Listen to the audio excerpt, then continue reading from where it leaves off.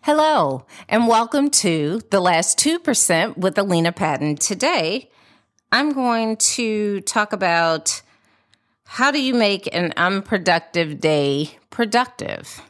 And I have to say, sometimes you don't. Sometimes you don't. And what do I mean by that? Many of us are on autopilot. We get up, we go to work, we come home, we cook dinner, feed the family, clean up, go to bed, wake up, and do it all again the next day, from day in and day out. We find ourselves feeling overwhelmed and unproductive. I find that the cycle that is in your head of being unproductive can really drive you mad. You set out to accomplish certain things in life, and you feel like you can't get things done. You go day in, day out with a feeling of hopelessness. And now that current state has made you feel so overwhelmed that you are paralyzed. And you find yourself not being able to do anything. Most people panic when that happens, but sometimes that can be a sign that means you need to take a pause. Someone said that self-care is actually taking a pause for yourself. And sometimes that means doing nothing.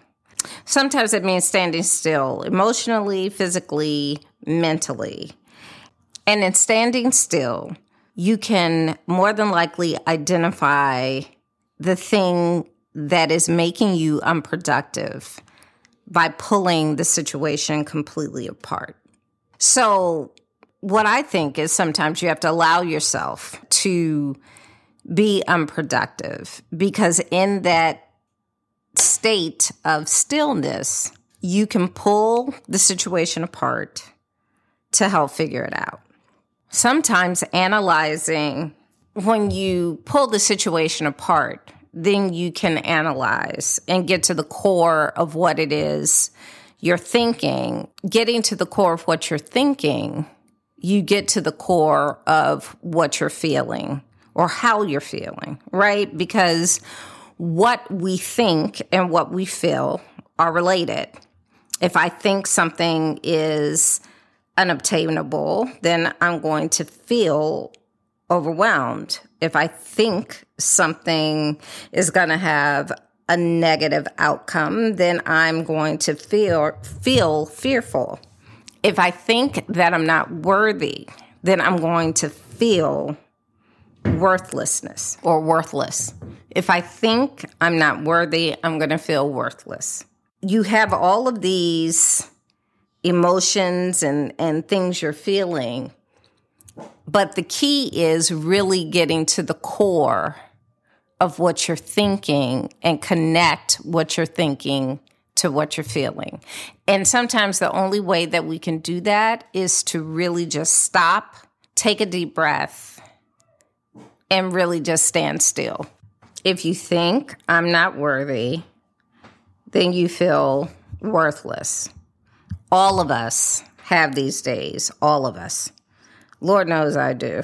All of us have these days. The question is, how do you turn these days around? Or how do you come out of it? How do you make an unproductive day productive? Well, the first thing you're going to do is leave that unproductive day behind you. You're going to get to the core of what you're thinking so that you can connect what you're thinking to how you feel. And then once you really identify the thought and what's making you feel that way, then that's where the work comes in, right? You have to do self-talk. You have to write things down. You have to be honest with yourself, honest with your gut. And sometimes that hurts, but in that truth, in that honesty, getting to the core of what it is you're thinking and feeling will ultimately bring you out of the situation, out of that mindset, out of that unproductive day that you had, and moving you forward. Remy says, as you start to walk out, on the way appears. As you start to walk out, on the way appears. And I know for myself that that statement is extremely true, because the moment that I can connect what I'm thinking to how I'm feeling, and I start to change that narrative in my own head, and just taking very small baby steps, just literally putting one foot in front of the other, I find that you're not as overwhelmed. Your mental state is in a better place, and you can begin to see a tiny bit of light at the end of the tunnel. But you do have to move in order to do that, which is why I'm saying, if you're unproductive, that's okay, but you can't stay there. When you're in your unproductive state, it's fine. Be there with it. Listen to yourself. Get to the bottom of what you're thinking. Connect how you feel.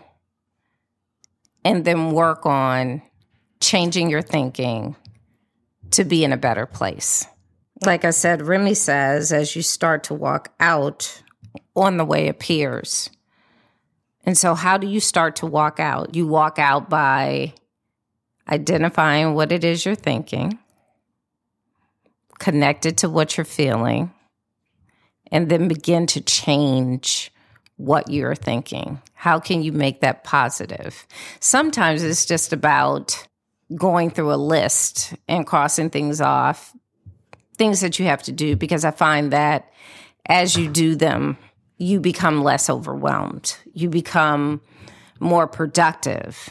So you start off by taking very tiny steps. I think that I have too many things to do today, which is making me feel overwhelmed.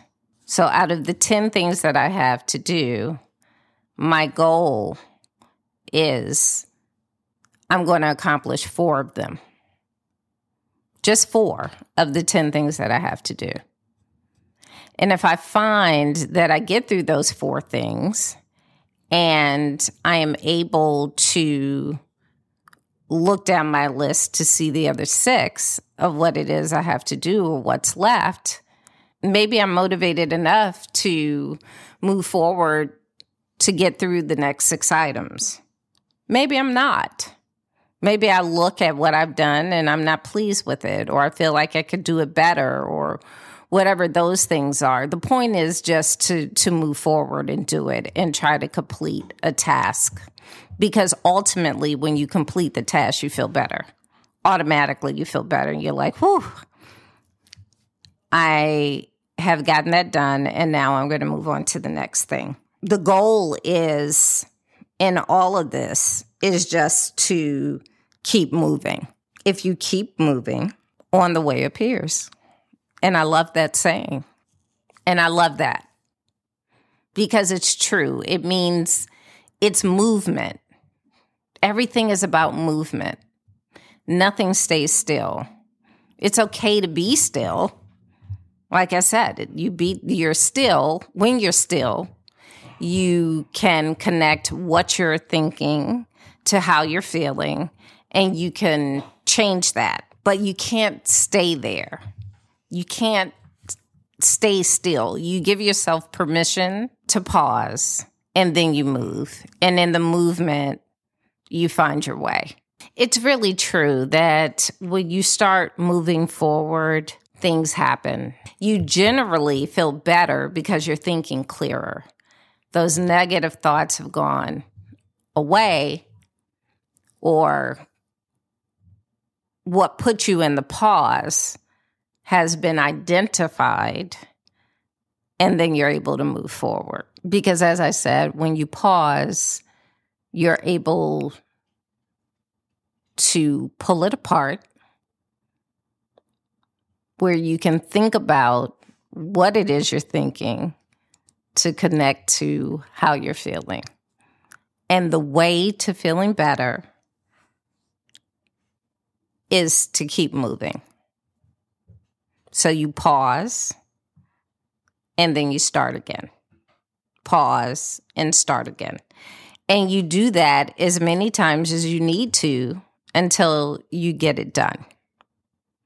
And then ultimately, once you've accomplished the goal, you feel better about what it is you're doing, or what it is you've done, or what it is you've accomplished.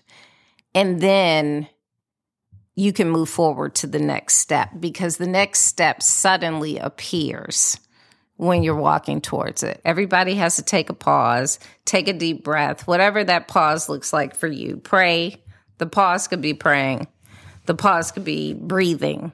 Whatever that is for you, you take a deep breath. You do a self-check of what you're thinking, because that is connected to how you're feeling.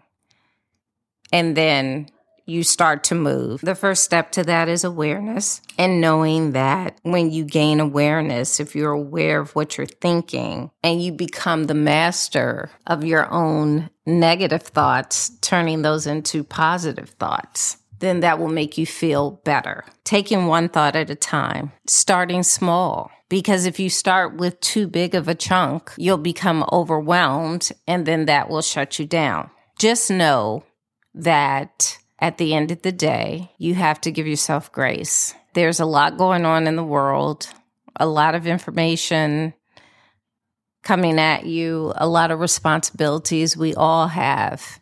And at the end of the day, you give yourself grace, you take a pause. Then with that pause, you gather yourself and you begin to walk forward, or you begin to walk out. So as you start to walk out, on the way appears. On the way appears may not be what you necessarily want it to be, but it will be the next step in where you're supposed to be. And that is the last 2%. My name is Alina Patton. I'll see you next time.